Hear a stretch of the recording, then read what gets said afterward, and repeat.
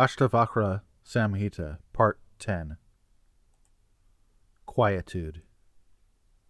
Ashtavakra said, "Cultivate indifference to everything, having given up desire, which is the enemy, worldly prosperity, which is attended with mischief, and performance of good works, which is the cause of these two.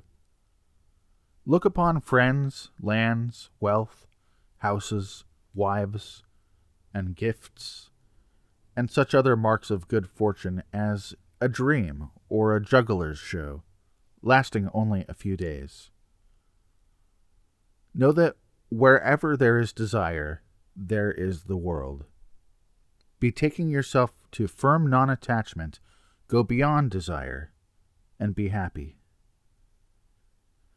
Bondage consists only in desire, and the destruction of desire is said to be liberation.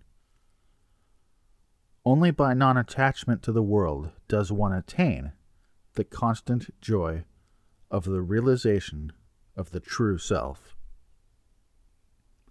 You are one. You are pure intelligence. The universe is non-intelligent and unreal. Ignorance also is no real entity. What can you yet desire to know? Kingdoms, sons, wives, bodies, and pleasures of all kinds have been lost to you birth after birth, even though you were attached to them. Enough of prosperity, desires, and pious deeds. The mind did not find repose in these, in the dreary forest of the world. For how many births have you not done hard and painful work with the body, with the mind, and with your speech? Therefore, cease, at least for today.